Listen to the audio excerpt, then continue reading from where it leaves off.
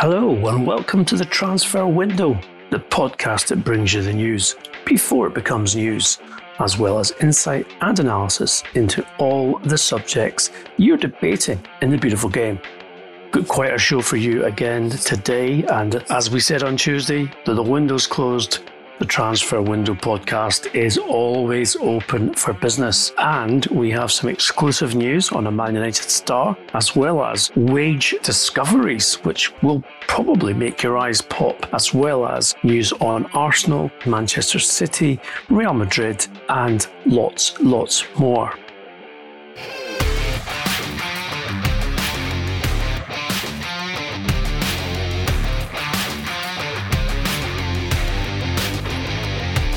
I'm Ian McGarry, and with me, as always, is the man himself, Mr. Duncan Castles.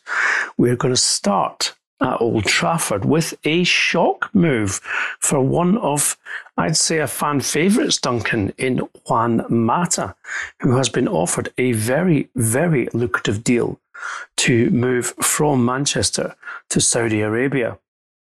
It's our information that Mata has an offer worth around $15 million net per year to go and play in the Saudi Arabia League. It's not the case at this moment in time that Manchester United have entered into negotiations.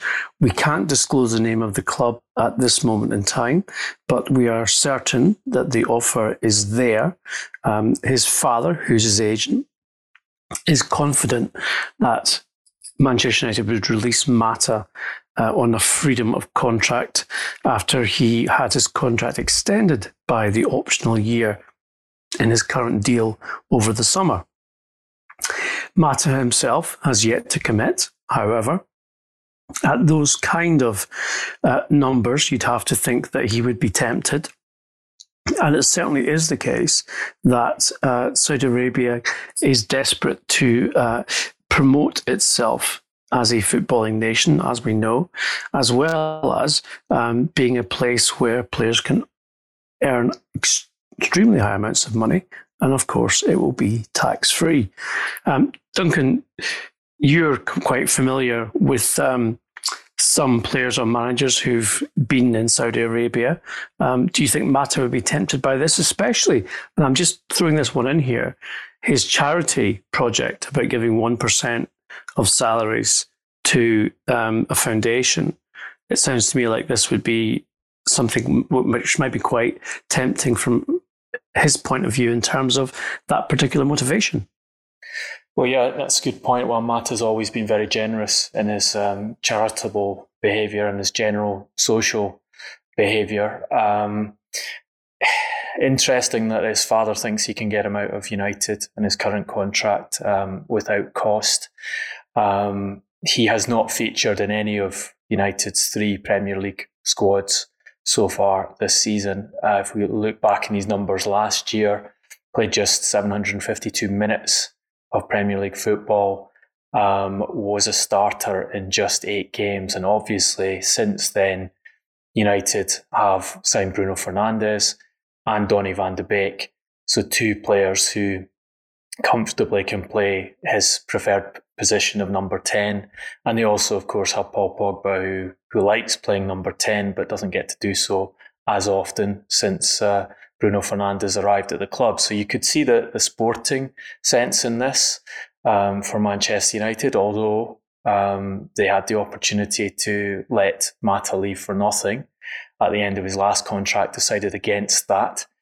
So obviously they went into this season with the perspective that he was an important player to retain in the squad.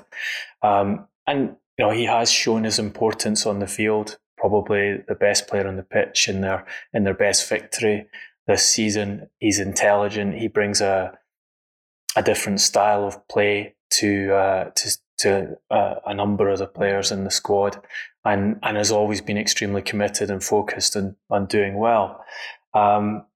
I understand that Saudi Arabia's interest in Premier League players doesn't end with Juan Mata, that there's also been a proposal to Mesut Ozil, which would go down very well with the hierarchy at Arsenal if they were to manage to get Ozil off their books, given that they've left him out of their Europa League squad and have been trying to get him to accept a settlement on his contract for some time now, unsuccessfully. Watched him do a very intelligent and I think quite amusing public relations move in going on social media to back your favourite Gunnersaurus and guarantee that he would cover Gunnersaurus's wages for as long as he remained at the club. But I believe Ozil has turned that move down, partly because of his relationships and his history with Turkey, who of course do not have the best of diplomatic relations with Saudi Arabia at present. That is very true, Duncan. It is our understanding that there is still a huge diplomatic fallout over the murder of the Saudi Arabian journalist Jamal Khashoggi in the Saudi Arabian embassy in Istanbul. And it is correct for you to say that Mesut Ozil is a friend, personal friend of the president of Turkey. And it has been said to us that a move to Saudi Arabia would upset that relationship, and out of respect for that relationship, Ozil is willing to give up the potential earnings of $20 million net per season as a result of the fact that he would be going to a country where he would not please the people who he feels close to. Now, Saudi Arabia, interesting though, Duncan, making moves for stellar players, you'd have to say, players who would be very much recognised to the television audiences in the Middle East. Mata and Ozil, players who you'd have to say, if they managed to attract them, would be a big boon for them. And even if Ozil is turning it down for personal reasons, we certainly know he doesn't need the money. Although maybe he could take Gunnersaurus with him, and Gunnersaurus could take the $20 million per season net. But certainly in Mata's case, I think this is going to be a very interesting one, because we do understand that Manchester United are unaware of the negotiation between his father, his agent, and Saudi Arabian League with regards to this move, and that it's being kept under wraps until a formal offer is made, and therefore negotiations with Manchester United would start. I certainly wouldn't want to wear the Gunnersaurus outfit in a Saudi Arabian climate and stadium. In Riyadh. I reckon they could probably get him personal air conditioning inside the Gunnersaurus outfit, the same way as Qatar are putting air conditioning into their stadia for the 2022 World Cup. Let's test that theory out. We're going to move now from the Middle East to central Spain and Real Madrid. Some of you may have seen some quotes from the ever mischievous Mr. Paul Pogba while on international duty. And this is the classic, isn't it, Duncan, where a player gives an interview on international duty, his club get upset with it, he comes back and he's forced to say that, oh yeah, it was lost in translation, etc., etc. But Pogba effectively said, I'm happy at Manchester. I'm happy in Manchester. I'm having fun. I want to get the team back where it deserves. However, it's every player's dream to play for Real Madrid. So in the future, why not? Now,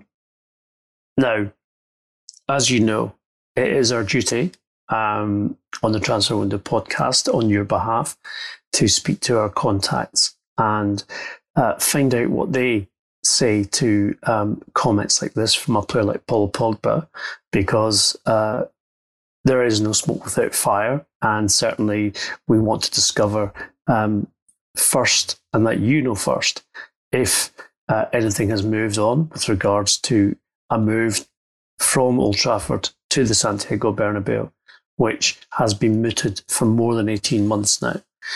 Duncan, I've certainly spoken to people I know at Real Madrid, and my information is that the club is planning a fairly major spend, which they've not done in this summer, next summer. We know of their interest in Kylian Mbappe. Indeed, we know that both Liverpool and Manchester United interest Kylian Mbappe himself, as you've reported in the podcast.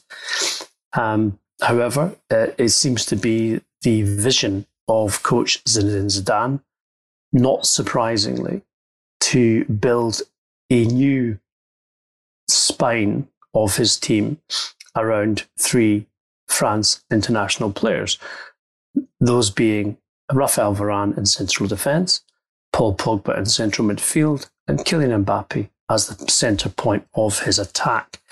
Now, this is not an unusual way to build a team through, and it's certainly the case that you would think the understanding which Pogba and Mbappe have shown in their time at the France national team, and of course as World Cup winners, would be a winning combination. People close to Mbappe talk about his friendship with Pogba and how he sees Pogba not quite as a mentor, but certainly as someone he respects and someone who he looks up to in terms of his football, and the fact that he sees Pogba as a leader. This is going to be a huge amount of investment, Duncan, if this goes through. I think we're looking at in excess of 200 million euros for Mbappe. However, Mbappe will be a year less in contract next summer. Pogba will have 1 year left as of next summer as well. Therefore, the almost the 100 million euros fee that United paid for him will be greatly reduced, certainly more than by half. Do you think this is realistic for Real Madrid, given that they're currently investing hugely in the refurbishment of the Santiago Bernabeu? And of course, in doing so, same as every other club, they're missing out massively on match-day revenue through COVID restrictions as well. Look, if Real Madrid wanted Paul Pogba, they could have tried to get him this summer. They obviously decided against that and decided not to invest in this transfer market. It should be easier in a summer's time. Pogba's contract expires in a summer's time, although Manchester United have an option to extend for a further year. In the past, Ed Woodward has usually exercised those options. You could foresee a situation where he decides to try and extract some money from Real Madrid by taking the option and then trying to negotiate a transfer fee there. Look, it's a difficult decision, this one, or it has been a difficult decision for Manchester United. They keep sticking with Pogba despite his repeated statements that he wants to play for other clubs, repeated statements that he wants to play for Real Madrid.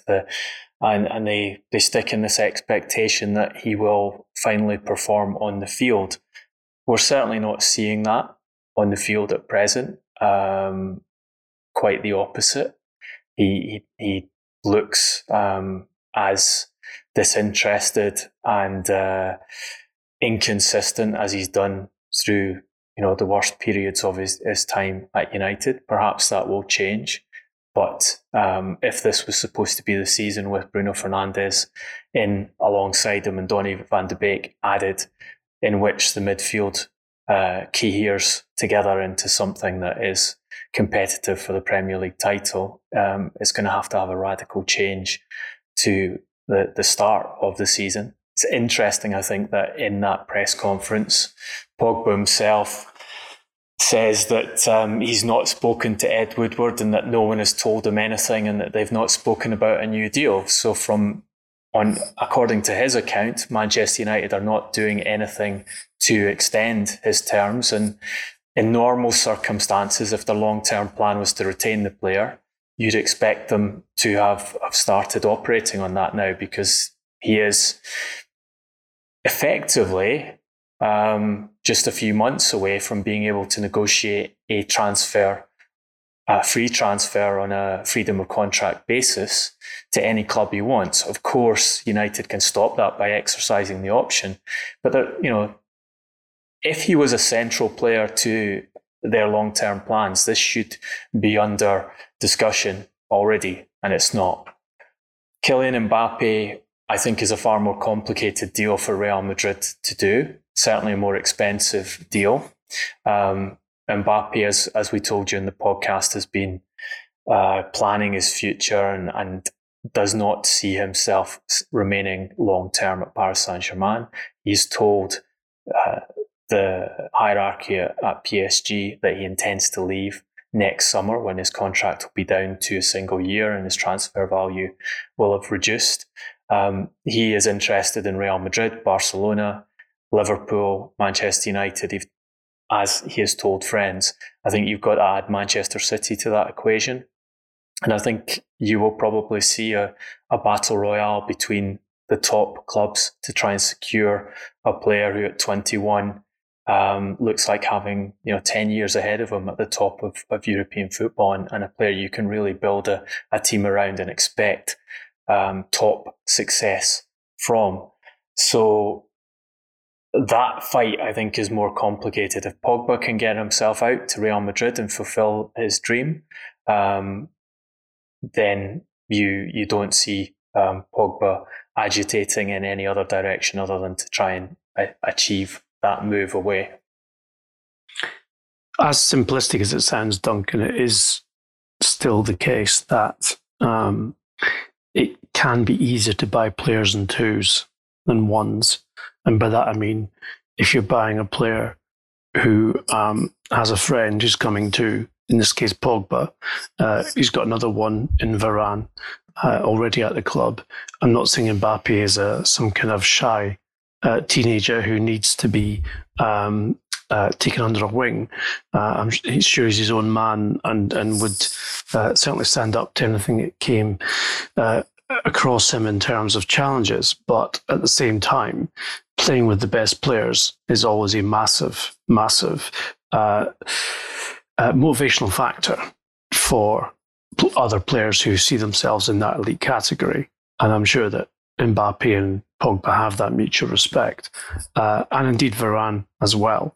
So I just wonder that if Madrid are looking at Pogba as economically good value, he's not even in his prime yet, really, and also if they get him for even half of what Manchester United paid for him from Juventus, then the idea that it was encouraging Mbappe to choose Madrid over the Premier League or anywhere else, including Barcelona, then that would be good value for money in investing in Pogba. Pogba's 27 now, so if he's going to find his prime, he needs to do it quite soon. And people have been waiting for him to turn into the top player in the world. That's his ambition, to be recognised as the top player in the world, for a long time now. And you have to say his time at Manchester United has only sent him headed in the other direction.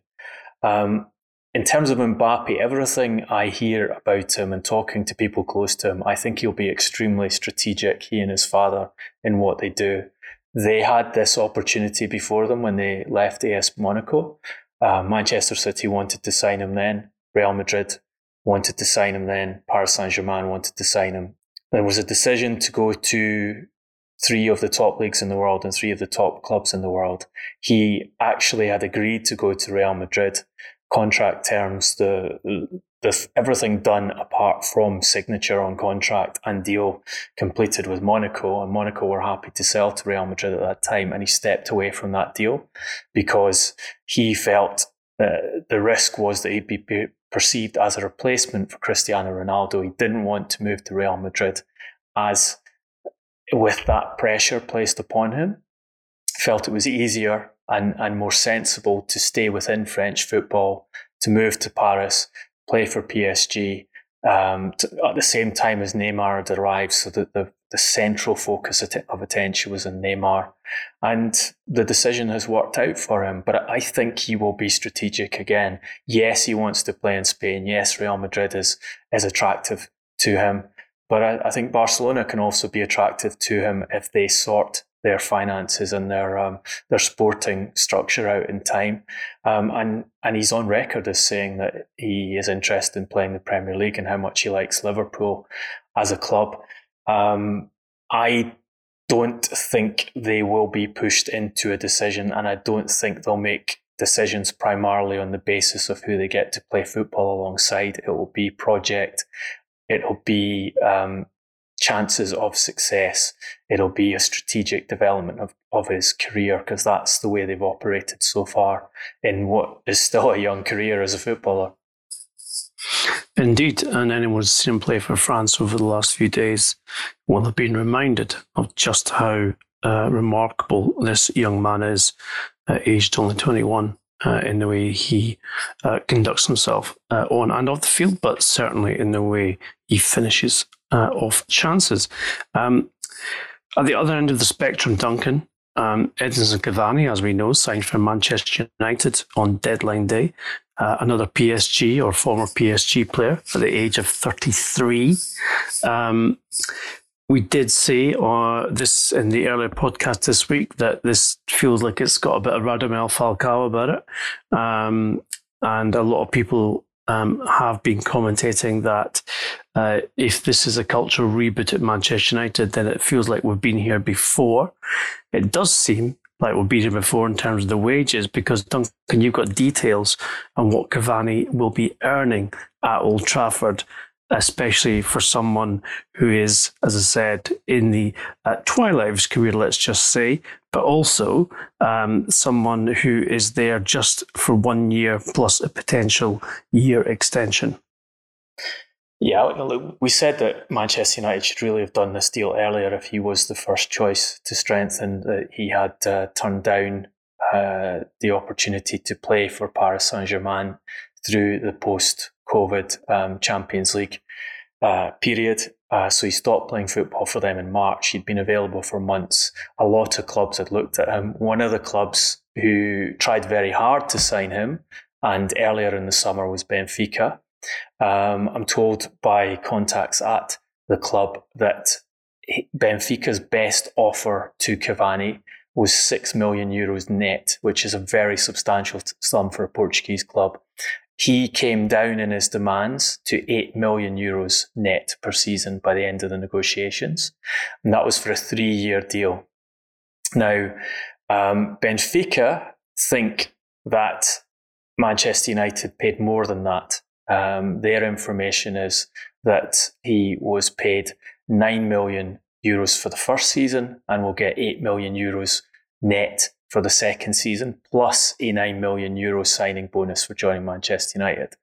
The other guy who's actually on record talking about this is Paulo Futre, who importantly was brokering the deal for Cavani to move to Benfica, so was intimately involved in those negotiations between Benfica and Cavani's family over a contract to move to Portuguese football. He talked on Portuguese television recently about the contract offer from Manchester United, and he said he was shown it by Cavani's brother during a meeting they had in Lisbon. He said the offer was for 10 million net plus 2 million of bonuses. And he was so adamant about his information at one point in this TV interview. He said, "I swear by my sons," which is, I'm told, is a very Portuguese way of underlining that you are not lying when you're talking about something like that. Information I have from France, obviously, where they were following this story because he'd been at PSG, is of a similar figure, around €10 million a season net. So you're talking about a very substantial salary for a player who ultimately none of the other top clubs in Europe were prepared to take on board as a free contract player. I think he will improve Manchester United's attack significantly. I think they need an alternative to Anthony Martial. He's a different kind of player. He's a winner and he's focused, but one of the other problems they have with leaving it so late, although they've saved themselves a bit of money on that substantial salary, is he's currently in quarantine and is likely to miss at least one of Manchester United's next set of fixtures, which, I mean, you don't look very attractive for a team that's just lost 3-1 to Crystal Palace, 6-1 to Tottenham at home, and got lucky against Brighton. They play Newcastle United, Paris Saint-Germain, Chelsea, Leipzig, and Arsenal in their next 5 games. Certainly is the case that Cavani comes with a lot of expectation on his shoulders for someone who, as said, is in the twilight of his career rather than in the prime.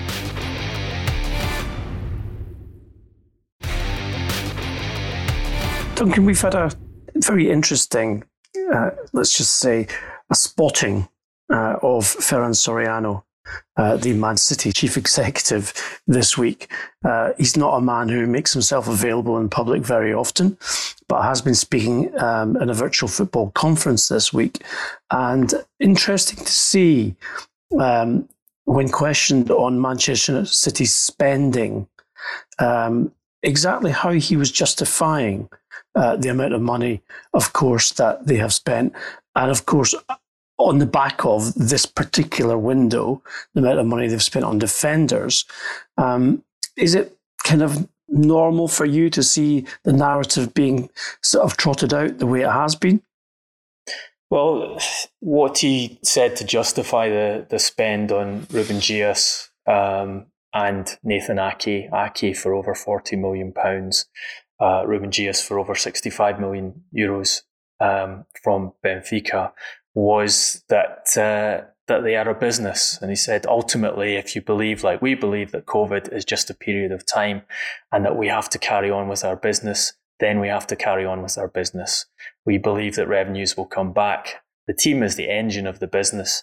If we don't play good football, we have no business. We can't negate that. We can't avoid it. So this conversation about business and then being an economic entity was one thing I found quite surprising about Ferran Soriano's justification, because clearly we know that Manchester City are not a normal business. They are run, controlled by Abu Dhabi. It is a nation-state project. It is about the image of the country. It's about soft political power. It is not... And anyone at the highest level of football will tell you this, and that's why there has been so much complaint about the way Manchester City have conducted themselves in the Abu Dhabi era, is they do not operate by the same rules as other clubs. The other thing I found amusing was the justification of their spend as being net spending. He said, I know the media just portrays the gross spending on players, but you have to look at net spending. We sold a player to Bayern Munich, Leroy Sané, for 49 million. We then signed a player, Ferran Torres, for 23 million. Sometimes these things are out of context. Found that very amusing, given that any look at the figures during the period in which Ferran Soriano has been in charge, during the period in which Abu Dhabi have controlled Manchester City, will say that it's not just gross spending, which is the highest of any club ever in that period, well over €1 billion spent on transfer fee commitments in that period, but the net spend as well, so that you have the CIES Football Observatory figures for the 2009 to 2019 decade. Manchester City's net spend on transfers, €1,091 over those 10 years, the highest by well over 100 million, ahead of Paris Saint-Germain. No surprise, another nation-state run club. The idea you can justify and talk about their spending being rational on a net spend basis, just ridiculous. But then we know that Manchester City try and create these narratives. We've seen Khaldoon Al-Mubarak in his end of season addresses to the supporters do similar things in the past. So I guess we shouldn't really be too surprised by it by now. I'm not surprised by the spending, that's for sure, with regards to what they've invested and indeed as we have pointed out on the Transfer Window podcast, the amount of money that's been invested in defenders alone, over 400 million. So yes, it has certainly got a narrative feel about it, Duncan, that's for sure. CIES figures you mentioned there, they've been just published for the summer window, and some interesting context has emerged, because it seems like England and the Premier League have decided to buck the trend of the rest of Europe and decided that spending your way out of the recession is the best way to do it. Yeah, they've looked at the spending across the big five leagues, as they're called. So England, Premier League, Ligue 1, La Liga, Serie A, and the Bundesliga. And they find that if you compare this summer window to the 2019 summer window, the total value of transfer market commitments is down 43%. And across the whole year, it comes down 30%. So if you look 2020, including January, to 2019, the two windows, it comes down from a total of 6.63 billion to 4.62 billion. The Premier League is the least affected. The Premier League summer spend was down just 10%. The other four on average down by 54%. It's a massive drop. And in particular, La Liga in Spain, the commitments to transfer fees in the summer were 75% down on the 2019 summer window. Some other interesting parts were the percentage of free transfers was at an all-time high, going up to 32%. And again, Premier League an outlier here. They were the only one of those five leagues in which the number of free transfers actually declined rather than increased. A record number of players taken on loan, 30% taken on loan, which I think is an indicator of the number of deals where you have players taken on loan with an obligatory option to buy. So clubs trying to delay their spend on players for a year while they get through this COVID period. I think one of the reasons why La Liga is so different from the Premier League is La Liga didn't really have the option of gambling through this COVID window. Their budgets are controlled by the league. They look at a club's revenues, and the league says this is the maximum amount you can spend in this summer. You've got to either get wages down or you've got to make sales. We're not going to let you go above a certain amount. And you have deals like Marc Roca.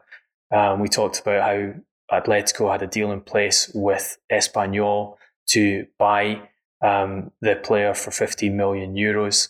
They weren't able to do it because they didn't have room on their budget to make the deal happen. In the end, Roca went to Bayern Munich instead for the same fee, 15 million euros guaranteed, plus some performance-related variables. So La Liga, I think, were actually controlled by the rules and controlled by the economic environment to stop their spending. They didn't have a choice. I think when the Premier League, obviously you have the outlier of Chelsea where they had money held back because of their transfer window ban and because they didn't do anything in January. But I think also with the Premier League, you're seeing clubs saying, well, I think we are going to recover from this. We'll buy the players now in the expectation that we can fund it with future revenue. They don't have the same rules where the Premier League is saying this is a hard limit on your spend. Therefore, clubs have pushed money into the market. And when you had Chelsea doing that, when you had Manchester City spending, I think that also provoked Liverpool to spend at the end of the window on players, but after a period in which they looked like they were going to try and shut down spending and just held with what they have. So you also have that competitive effect of if your neighbour or your adversary is going and investing, you get worried that they're going to overtake you in the field, so you go and spend too. Quite serious differences there, Duncan, in terms of the figures between other European leagues and the Premier League. It does feel a bit like even though spending has reduced by a small margin percentage-wise in England, clubs have not yet felt the financial pinch in terms of what will be a post or indeed ongoing pandemic economic reality. And certainly, of course, there is a huge argument still being played out about the EFL bailout as well, with regards to money trickling down in order to sustain clubs in the country who are not as well off. And we should add that those figures for the Premier League aren't complete, because of course the domestic window in which Premier League teams can buy from EFL clubs remains open.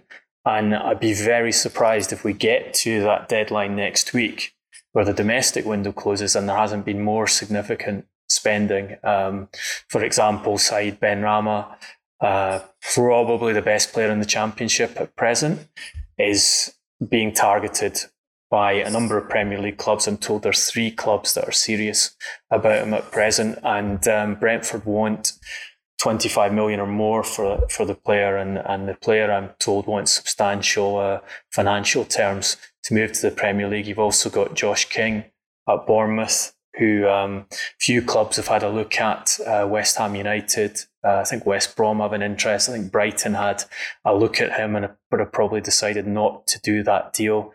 Again, you're looking at 10 million or more for that transfer fee and reasonable wages. And I think there could be a few others moving up. Watford are trying to sell a number of players. You have Tottenham Hotspur looking for a centre-back, and Championship, the only real avenue to do that. So those numbers and the differential between the leagues should get bigger still. And remember, the Premier League was already outspending all of those European leagues on last summer's figures. So the gap in terms of investment in players has only grown with this COVID effect on this summer's transfer window. And not only that, Duncan, the Premier League clubs have made it clear that they do not want to negotiate the bailout that we mentioned previously until the Championship / EFL transfer window closes on October the 16th, which kind of infers that they want to almost means test each club for how much bailout money they should get, dependent on what Premier League clubs may well spend on buying their players, which seems a little bit, I don't know, Oliver Twist. Can I have some more, please, sir? So very typical, probably, as most EFL clubs would say, of the Premier League.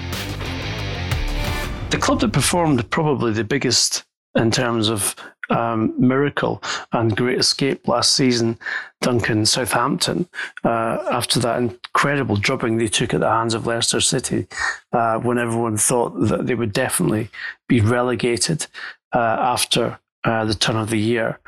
And yet, of course, as we know, they went on a run which saw them survive very comfortably, etc. Things not quite so comfortable at St Mary's now, though, because the finances have not been great. The ownership has certainly been less than, let's just say, present and keen to be responsible. And now they find themselves in quite a pickle with regards to how they refinance and how things go forward from here. Yeah, we told you in the podcast several months ago that the club was up for sale, that the Chinese ownership wanted out. There is an agreement in place to sell the club. The numbers are in place, and the Chinese will sell to a consortium led by Joe de Grossa, who he wants to build a model similar to Manchester City's, and talked about City Football Group, Abu Dhabi's multiple ownership of clubs across various countries as being the way to go and replicate. Calls it his group the Capital Football Group, capital with a K. I don't know if he's a fan of Marx or not, but seriously, he's gone for capital with a K. Is he like running some kind of high street charity shop in Crawley? Maybe if he adds a German club, they'll turn it into Das Kapital Football Group. Well, we'd love that. We're big fans of Karl Marx on the Transfer Window podcast. But not only has he been talking about this and saying that CFG are a good example, but they think they can do better, which our plan is in this environment. We think there's unique opportunities that have opened up to us that otherwise didn't exist for CFG in the past. We want to capitalise on it, both in terms of speed of execution, as well as ultimately what we're paying for the clubs relative to what they may have paid. And people in football finance are questioning whether CFG is really the model you want to copy, because they have never turned a profit. And, as we've talked about, it's not a standard business model. It's about other things. If you want to emulate that, it helps having a huge amount of free capital, free Das Kapital to work with at the start of the process, so you can buy these clubs and develop the kind of networks that City Football Group and Abu Dhabi have. In this case, the money is coming from primarily from various sources, but financing which will require a profit in the short term, or at least the medium term, to sustain itself. The Premier League are looking at this. They are going through the financial plan and the identity of the central backers of De Grossa, and have to make a decision on whether they will approve it or not. Interestingly, understand that the principal provider of cash for the takeover is a New York-based private equity company, who not only want to purchase a large stake in Southampton, but they also want to get involved in financing transfer deals at other football clubs, including other Premier League clubs. Now, this is pretty standard at the moment. There are a number of financial groups who have been providing capital and liquidity to Premier League and other clubs to allow them to do transfers, putting the money up front so that the transfer fee can be paid, and taking an interest charge over the course of the ownership of the player. And obviously that has helped with the difficulties of COVID, but was being used long before COVID came into place. What you do have a question mark over is whether you can have one of those providers of capital owning a percentage of a club, and then also getting involved in the financing of player transactions at other Premier League clubs. There's an obvious potential conflict of interest there, and it'll be interesting to see what the Premier League's final decision is on this. My understanding is that there are reservations over it, and it is possible that approval may be blocked on that and potentially other issues. So Southampton might have to wait for their new owners. But as it stands, I don't think a decision has been made. I don't think there'll be any debate, Duncan, about potential third-party ownership and conflict of interest. If an investor in a football club and a major, potentially, majority shareholder had then investments based on players in other clubs, yes, they could hide them potentially, because the model right now is that you can loan a club a player in order that they can amortize the fee, which effectively means that they can pay installments without having to declare on their books for 1 year or 2 years. It can be done over several. Then you could probably work it so as you take a percentage of the player's ownership rights and then a profit on his transfer, which could then be paid at a later date when the player is transferred. So therefore, any offence, if you like, that you commit in terms of TPO, the infamous third-party ownership, would be difficult to prove unless you had the paper trail, which led to the player's transfer at some point after he left the club that bought him, and of course the investment firm who financed the transfer. But I can't see the Premier League being so naive as to think that, they wouldn't be able to show that or prove that. And given that they're very black and white about TPO, I just don't see how that's going to work out in terms of Southampton or indeed any other club. Well, it's not. This kind of structure is acceptable in the Premier League at present, so it's not regarded as third-party ownership under Premier League rules. What I'll say is that my understanding is that the group who are providing, while being the principal providers of capital, will not have majority ownership of Southampton. That's why De Grosse is getting his funding from various people. And they have been very upfront about this. So they have told the Premier League that is their plan. They're not trying to hide things. They're saying, we want to get involved in ownership of a club, and we want to get involved in the funding of players as other groups have done. So and in that sense, it's open. It's the Premier League's decision whether they want to go ahead with it or not. I suspect Mike Ashley might be knocking on their door at any moment to ask a few questions. It is Friday and the second transfer window podcast of the week, which means, of course, it's time for the donkey. We've taken great stock, Duncan, haven't we, on how we should award this particular golden statuette, because there have been some interesting situations and indeed potential nominations for the donkey this week. But we've decided that Gareth Southgate, a man who is probably only second to St. Gary Lineker in terms of his reputation for fair play and being an all-round good guy, and always makes revisions in terms of what happens in his squads, etc. Likes to be able to be seen to do the right thing. And of course he did, because when Jadon Sancho, Tammy Abraham and Ben Chilwell were pictured celebrating Tammy Abraham's 23rd birthday in a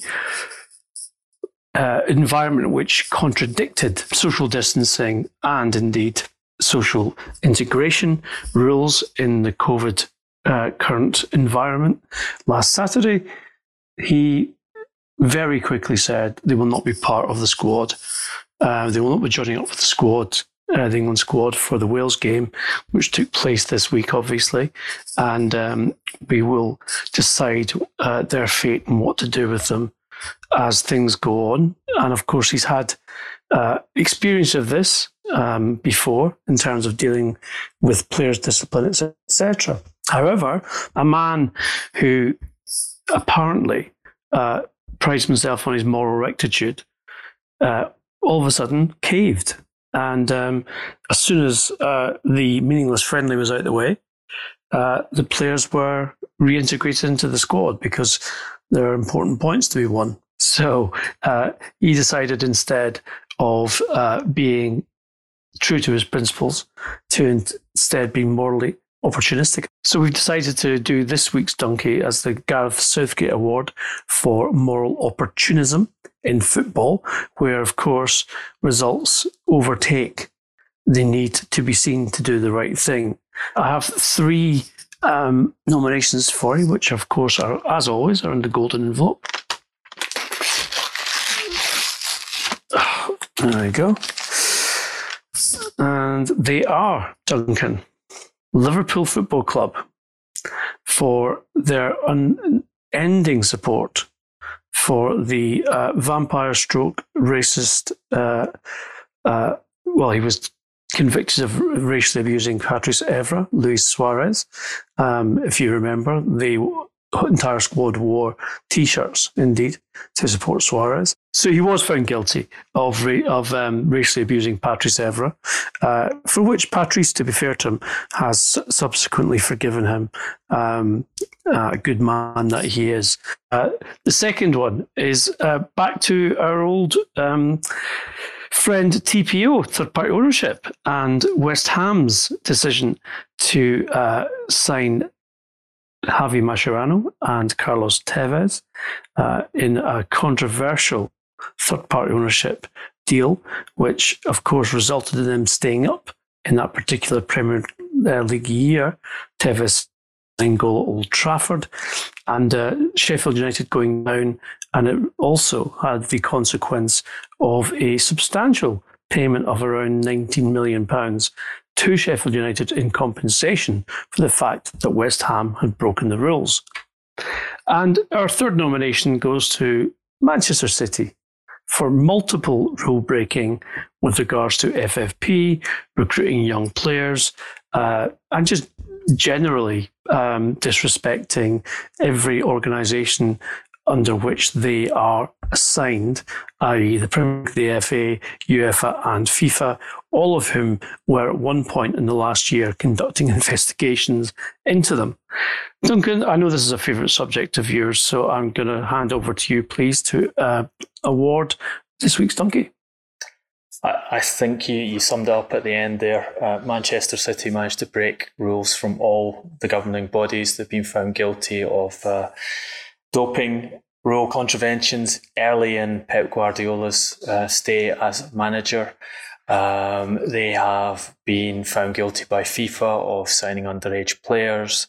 They have had a ban imposed on them for recruitment practices in the Premier League.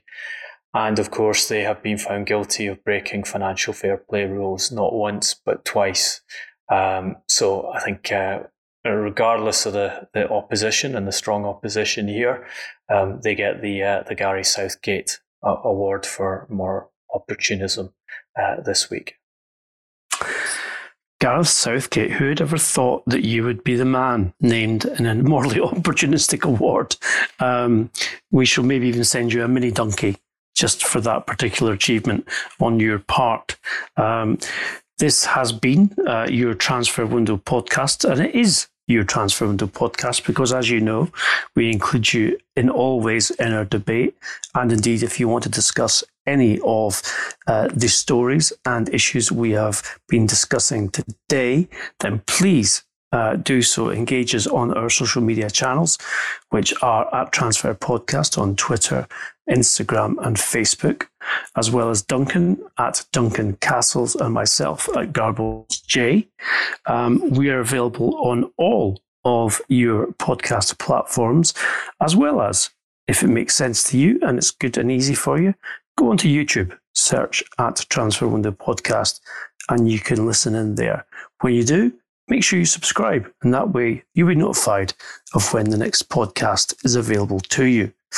Other than that, if you've liked what you've heard, and we know you all do, please log on to iTunes, give us a 5-star review. The community expands, we get more and more debate, and of course, that makes a better world for everyone. Until next week, it just leaves me to say, be safe, stay well, and thanks for listening.